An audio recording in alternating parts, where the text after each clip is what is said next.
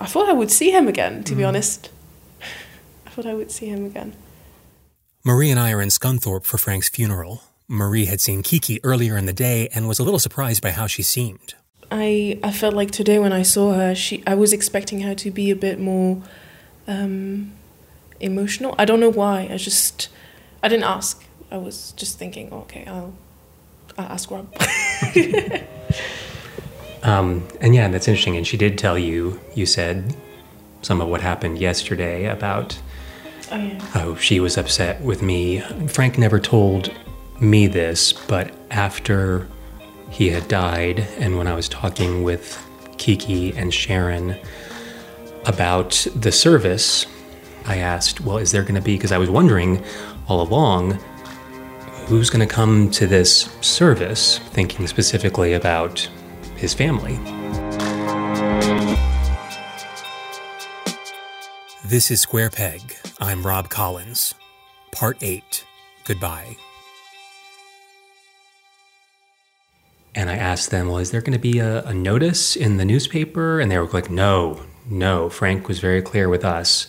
He didn't want anybody, specifically, he didn't want his family, specifically his siblings. He didn't want anybody to know that he was dead, or to know, and especially not to know about the service, because he didn't want them to be there.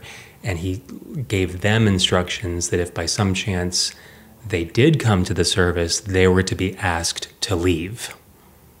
Yeah, that's very specific. Frank wanted his death kept a secret from his family, but I ended up telling them, in part because of something else Frank had kept from me. I learned from Kiki that Frank had tried to meet his grandchildren. A month or so before he died, Frank reached out to his ex-wife, Gloria, for the first time in many years. It was a Facebook message through Kiki asking me to contact him. That's Gloria Carver, Frank's ex-wife. She's originally from Scotland and now lives in Carlisle, about 3 hours from Scunthorpe. I had been in touch with her before by email, but she didn't want Frank to know that. I wasn't sure if Gloria knew that Frank had died, though I suspected not, which meant that their son, Clint, wouldn't know that his father had died. That didn't seem right to me. I would honor Frank's wishes when it came to his siblings, but I felt like I should tell Gloria and Clint. And then on top of that, I learned from Kiki what Frank had done. Of course, I wanted to know about that too. So I told Gloria that Frank had died. And her reaction surprised me. She said it was a shock and that she never stopped loving Frank. But because Gloria keeps up with others in the family, word spread and so everyone found out. Sorry, Frank. And I really felt bad about Kiki. She had worked hard to honor Frank's wishes. She even instructed the funeral home to keep it confidential, so she was understandably upset about what I'd done. I was pretty sure that no one else from the family would try to attend the service, but Kiki was still very anxious about it. Anyway, I asked Gloria what happened with Frank and the grandchildren. He said that he wanted to, out of all this mess we have in our life, he wanted to see his grandchildren, but he didn't want the father to know. He didn't want his son. His son. The father of the grandchildren to know that. Yes. And I said, well, that's impossible. I can't bring them down. I couldn't bring them down without Clint's say-so. So he wanted to see the grandchildren because he had so many clothes that were good clothes and shoes. And this just gets me, I don't understand this, that he wanted to pass on to them. I thought, what clothes would he have that my grandchildren would want? And did he say anything else besides, I'd like to see them and I have some clothes and shoes? No. No. But he told you at that point, he thought, what did he tell you specifically about his health? He just said he was ill. I didn't realize that he was so near to passing. So, of course, Frank being Frank, he made this request in a dysfunctional and unfair way that couldn't possibly work. But still, I was touched to know that he had tried and that he wanted to give something to his grandchildren. Frank didn't have any money or valuables to speak of, but he did have some nice clothes for an older man. I couldn't help but think of what Dr. Linden had told Frank. I understand you can react like that, but then you can't buy presents for your grandchildren. It's for the grandfather, to give the grandchildren good reason to come. You're missing something, you know that? Oh, I know that. Yes. So why are you? I'm well aware of it. So why are you punishing yourself? Gloria told me that she might try to come to the funeral, which would be great. I'd love to meet her. It also makes me a little nervous. I don't know how Kiki would react. But I've got other things to worry about, namely officiating Frank's funeral. As we were planning it, Kiki and their friend Sharon told me that they had scheduled a celebrant to officiate. This was just someone through the funeral home who didn't know Frank, so I offered to be the celebrant, and Kiki and Sharon were happy to have me do that. As it turned out, I would be the only one to speak at the service. I would speak on behalf of Kiki and Sharon as they didn't feel comfortable doing so. I sat down with them both to help craft these remarks. Here's Sharon. So you were telling a story about how you met Frank? Yeah. So it was about 15 years ago. I'd moved into the house next door to his. He came round and introduced himself, and being a single mum, he was very helpful with helping me things in the house and became good friends. He'd often have Christmas dinner with us, him being on his own. Just a word here about Sharon. She's lovely, first of all, and generous. She invited us to stay in her home while we were here for the funeral. Sharon works in childcare and is a single mother of Amy, who's now a student at the University of York. And as I learned more about Sharon and Amy's relationship with Frank over the years, I'm kind of surprised that Frank didn't tell me more about them.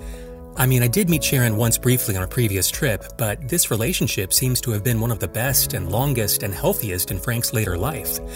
I wish I could have talked to Frank more about them, but I'm glad to get to know Sharon and Amy a bit more now. The next day, we convene for the funeral. It's April 11th, 2019, a beautiful, cool, sunny day. The hearse with Frank's casket arrives at Kiki's house so that we can drive with it to the funeral home. Where we're going is actually called the Scunthorpe Crematorium, but that's one of those US-UK differences. It's very similar to what we Americans call a funeral home. Kiki, you know that Frank was eager for me to continue my work with this project that I'm doing, right? Yeah. I also, though, want to be, as far as recording, and, I want to be respectful, and I don't want people to feel uneasy.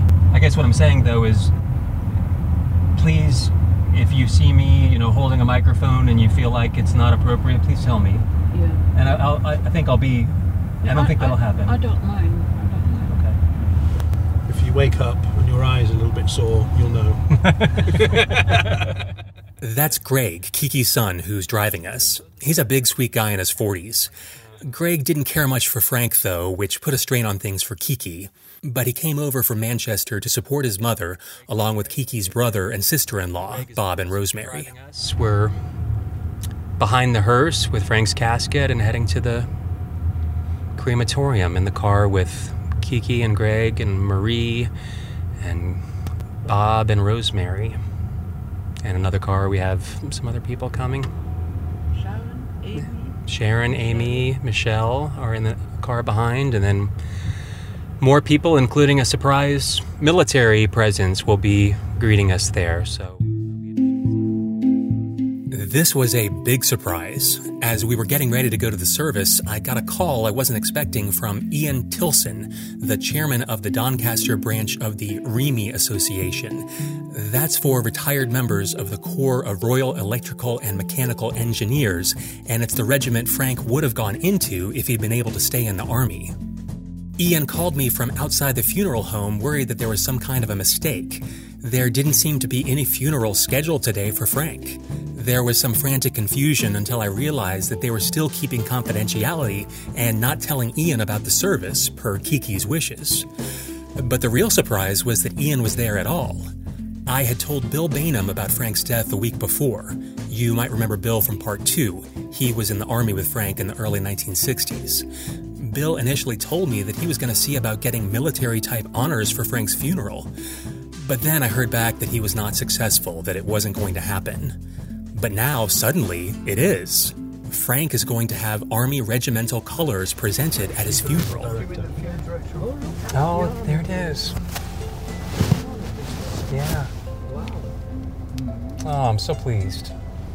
All right, so you're going to get a photograph, aren't you? He would have been impressed. Kiki said that Frank would have been impressed, and she's right. We're looking at Ian, a handsome man, probably in his 70s. He's standing at attention to greet the hearse as it pulls in. Ian wears a dark blue suit with a military-looking cap, white gloves, and carries the regimental colors, a kind of a flag, on a tall pole. He then formally marches in front of the hearse as it pulls in. I feel a little lump in my throat as I watch this happen. Frank never got over being kicked out of the Army. More than his eye, more than his broken family relationships, it was this that haunted him. I remember driving toward the airport to get to Berlin less than a year ago. What I wanted to do, and I got this in my head, it was in my heart, I wanted to join the Army, and I wanted a crown on my shoulders. You know, this was my dream.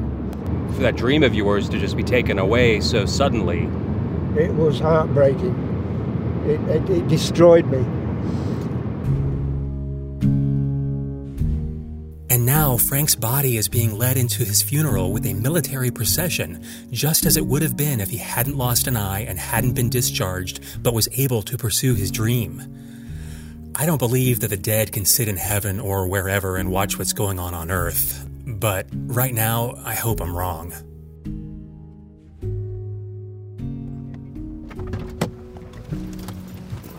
We park, and I see that a decent-sized crowd, 20 or so people, are gathered outside.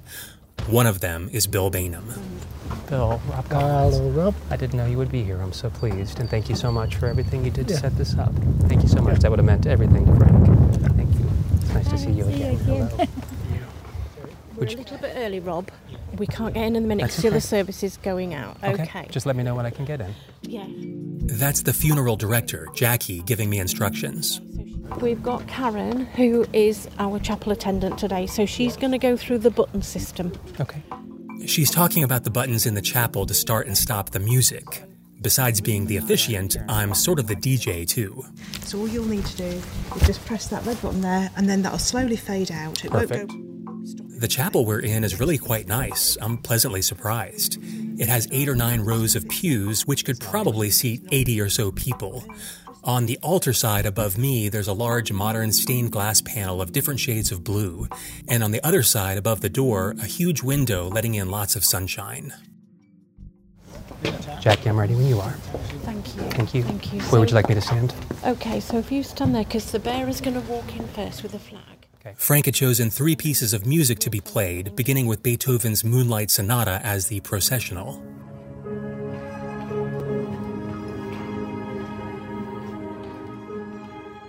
Ian processes first. He formally carries the Remy colors. Then me, followed by the casket, which is covered with flowers, and it's wheeled in by 2 attendants from the funeral home, then followed by Jackie, who walks ceremonially.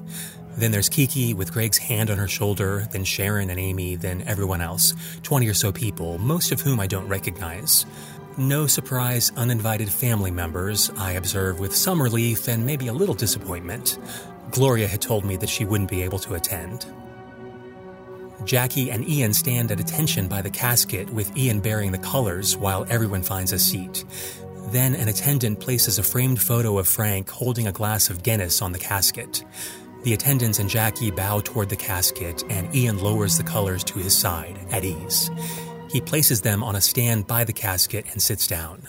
I press the red button. Good afternoon. Thank you for being here today.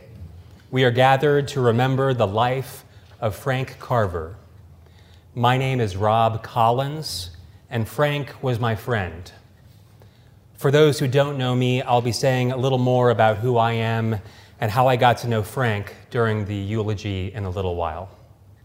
I was honored to be asked by Frank's companion and friend, Kiki Jennings, and his friend and neighbor, Sharon Walker, to serve as the celebrant for this service. Today is a team effort from the 3 of us. And I want to begin by offering a few words of remembrance on behalf of Kiki and Sharon. Kiki was Frank's best friend and companion for the I go on to share a few stories and fond memories from Kiki and Sharon. We then have a musical reflection. Frank chose the song My Way by Frank Sinatra, of course. So a few words from me. I got to know Frank a little more than 3 years ago by accident. I'm a video and radio producer, but that's not why Frank contacted me. He was trying to contact a guy named Rod Collins, R-O-D. I tell that story and then a brief version of Frank's biography. Those of you who knew Frank well, as I think I did, know that he was a complicated person. And first of all, he didn't hold back. He said it as it was. He didn't sugarcoat anything. So I'm now going to follow his example. And even Frank himself described his own personality as Dr. Jekyll and Mr. Hyde. He had a dark side. Yet in my experience, Frank was also capable of great kindness, and he could be so endearing, as we heard some earlier from Kiki and Sharon. Frank called me a few weeks ago when his health started to deteriorate badly. I missed the call. I talk about how Frank asked about my father's health even as he was dying, and go on to talk about how Frank made me laugh. And have Elton John come sing Candle in the Wind at Frank's service. And Frank, without missing a beat, said, well, for me, it should be Pissing in the Wind. I blather on for too long probably, but finally get to my point. There's a famous poem by Dylan Thomas called Do Not Go Gentle Into That Good Night. I think of Frank when I hear that line, do not go gentle into that good night. Frank didn't go gentle into anything. It probably would have been better for him if he had, and it definitely would have been better for those around him if he had. Frank talked a lot about fate. As I mentioned, he thought it was fate that he mistyped an email address and accidentally reached me. But I'm not sure that Frank really understood what the word fate typically means, because Frank fought fate desperately at times. He would not accept the way things were. He could not tolerate the word no. He would not go gentle into that good night.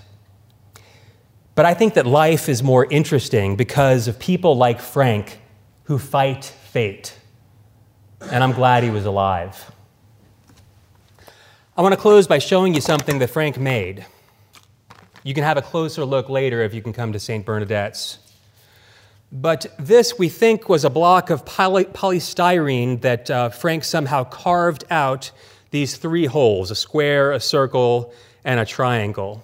And then Frank made this square peg, and he wrote this inscription to talk about this contraption. It says, there is no such word as can't. Where there's a will, there's a way. Yes, you can fit a square peg into a round hole. So I won't be able to do this as well as Frank did it, because he was pretty good with his hands, but he made it so that this square peg, yes, it goes into the square hole, but look, it also goes into the circular hole, and it also fits perfectly. I promise it does. I can't make it work, but it fits perfectly into the triangle too. Trust me, it does. I'll show you later. And I think that's clever, but to me, Frank was this square peg, fighting his whole life to fit into various round holes. It didn't usually work. It mostly caused friction for Frank and for those around him. But every now and then, using some sleight of hand when necessary, it did work. If there's anything beyond this life, I hope Frank found a way to make it work and squeeze in there too.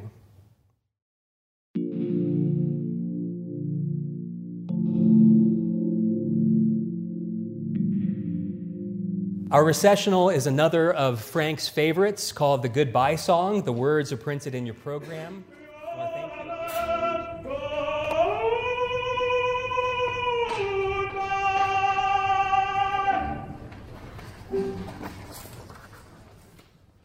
More after a break.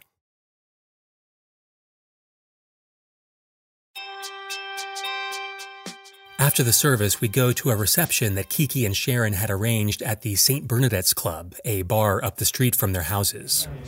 Marie, is that a Guinness in your hand? Yeah, it is. Marie was not much of a drinker. Are you drinking a Guinness in Frank's honor? Yes, I am, because I really don't like it, to be honest. Thank you for... Yeah, I'm doing this for him. Yeah. I know you are. Ian Tilson, the representative of Remy who presented the colours at the funeral, is here too. Yeah, we both wore the same cap badge when we were 15-year-olds, which is made up of the cross swords and the cartwheel, which is mainly the swords for fighting, the cog for mechanical engineering, and the cross for looking after our Christianity.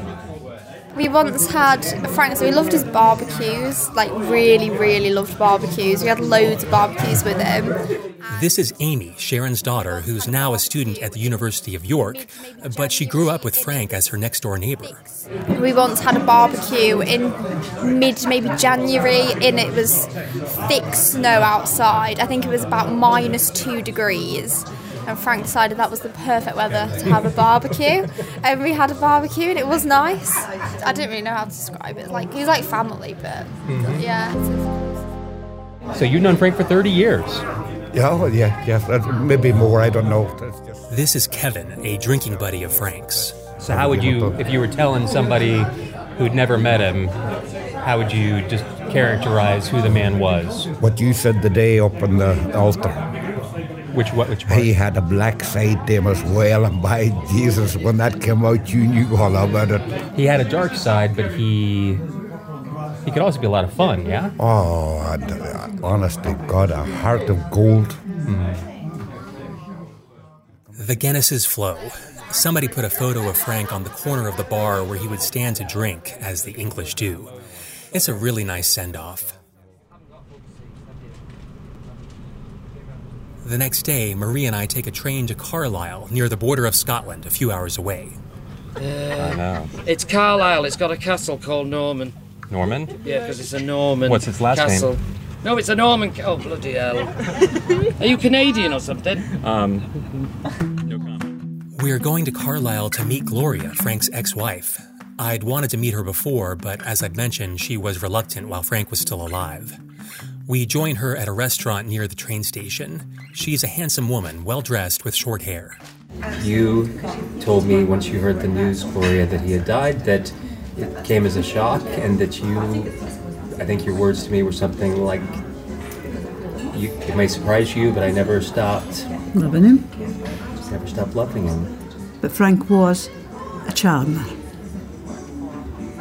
He could charm the hind legs of a donkey,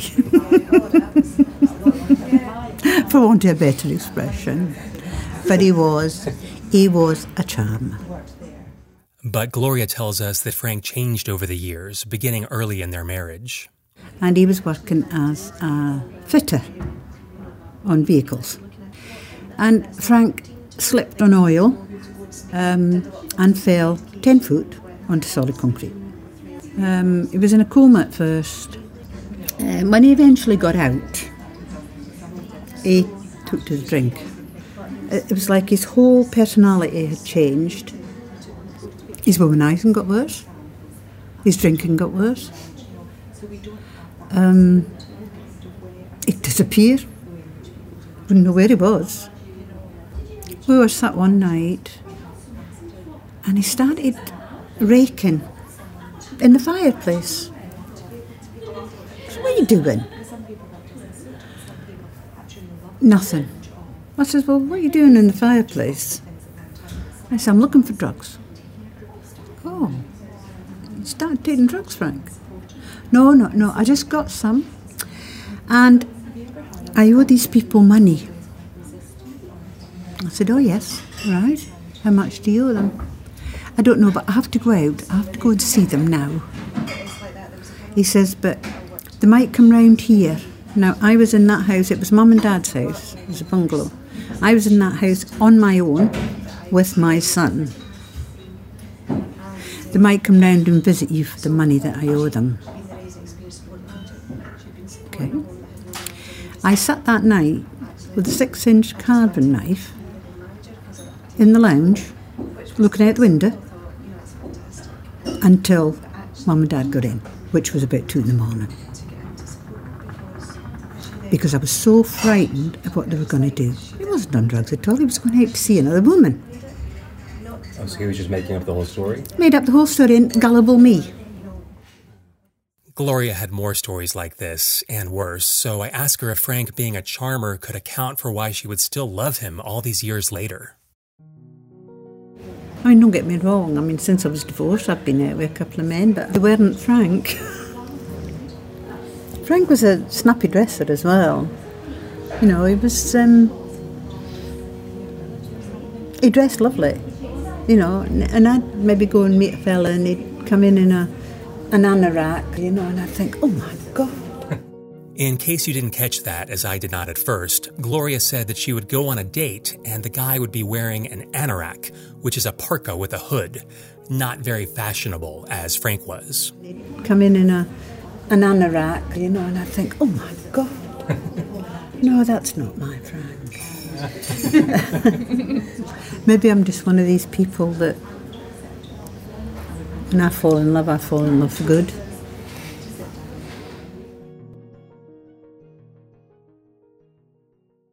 But Gloria as a person, did she surprise you as a person, what she was like? Yes, she did. Yeah, tell I us. think she was very, very well-mannered and very, I don't know, delicate, I would say. She was...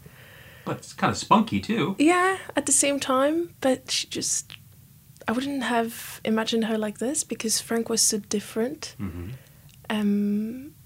I like that she wanted to note that she's made a darn good life for herself. That Frank told her when they got divorced, You're never gonna make it without me. You're never going to make it without me. And she said, I'm going to go do it. And she did it. She was high up in a big chain of drugstores, training people, opening stores. I don't think Frank deserved any woman like like Gloria. Unfortunately, she's very sweet. Very, very sweet, and she was so in love. I never could have guessed that.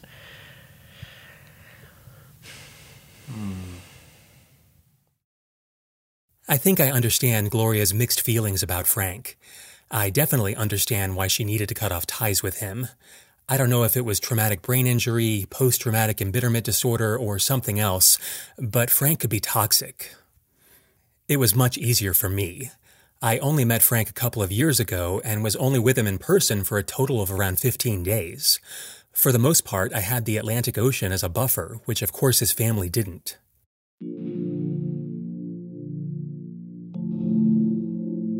On the other hand, as I've put together this story over the past few years, Frank has been in my head a lot. After my wife and kids, I may have thought about Frank more than anyone. Of all the people in the world, why give him so much time and mental energy? Well, to me, he was a delightful train wreck, one of the most fascinating and frustrating people I've ever known. But on bad days, I wonder if it was a waste. I mean, not totally. I know that I did help Frank in many ways. I know that he died more at peace because of me, because I heard him and worked for him and cared for him. But if my goal was to help people, I surely could have spent my time and energy and money in more constructive ways on more deserving people than Frank Carver. That's how I think about it on bad days. On good days, I feel like this suburban dad did indeed end up doing something pretty interesting. Whether it was because of a random typo or something else, I ended up connecting in a profound way with someone who had cut off almost everyone else in the world. And I met a lot of wonderful people along the way. It may have been irrational or extravagant or obsessive, but on good days, most days, I'm glad it happened. I've said that I thought Frank was a square peg in a round hole, fighting all of his life to force reality to conform to his expectations. But I've learned that I'm a bit like that too. I'm the one who turned a typo into an overseas investigation. I'm the one who wanted to believe in Frank's story despite plenty of red flags. And I'm the one who kept trying to force a happy ending that none of the people involved especially wanted. But maybe that's okay. Maybe sometimes you shouldn't do the sensible thing. Maybe you should fight fate now and then. Maybe you do keep shoving that square peg where it's not intended to go. It makes life more interesting, like Frank did. And how the years have flown, for far too long I've been a stranger here. This is back at the St. Bernadette's Club in Scunthorpe at the reception after Frank's funeral. His friend Kevin offered a song.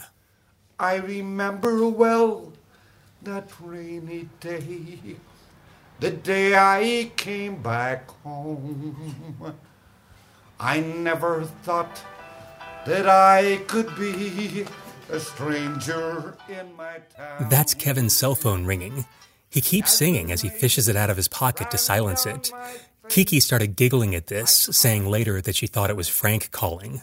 For the boys and girls who cross the ocean wide and leave their friends and all their loved ones on the other side. So take me home where I belong. I've dreamed and dreams of home for much too long.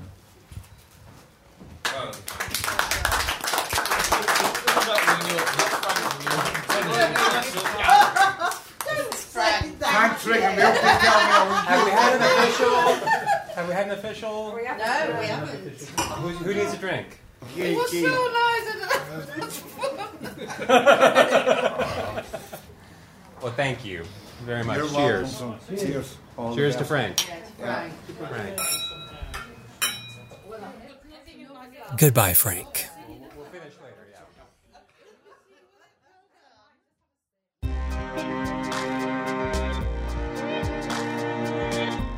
Square Peg was written and produced by Ashley Hall and me, Rob Collins. Marie Ween was our co-producer and Beth Faraday associate producer. Anna Sandra was our researcher and Jessica Abel our editorial advisor. For editorial feedback, thanks to Alex Coyle, Lynn Jones, Ann Glenn, Bianca Bryan, Logan Connor, and David Williamson. We also thank Adam Short, Eric Johnson, Christian Sager, and Josh Fielstad for their assistance. We are so grateful to everyone whose voice was heard in Square Peg, especially Amy Rose and Mary Kay Collins. Finally, a very special thanks to all those who knew Frank and spoke with me. Our music came from a number of sources. The main theme is called So Sweet by Aidan Blackbird, licensed through Premium Beat, and the secondary theme was written and performed by Ryan Corbett. The rest of the music came from Pond 5, Motion Array, Dreams Time, Audio Jungle, and SoundSnap. The French song at the end of Part 7 is called Ingenue by Alk Studio, licensed through Premium Beat. And finally, the song at the very end is called Dreams of Home, and it was sung by Kevin McLaughlin and written by Brian Warfield, used by permission of Skin Music, care of Bardis Music. If you enjoyed Square Peg, we'd be honored if you shared it with others and left us a good review on Apple Podcast. Thank you for listening.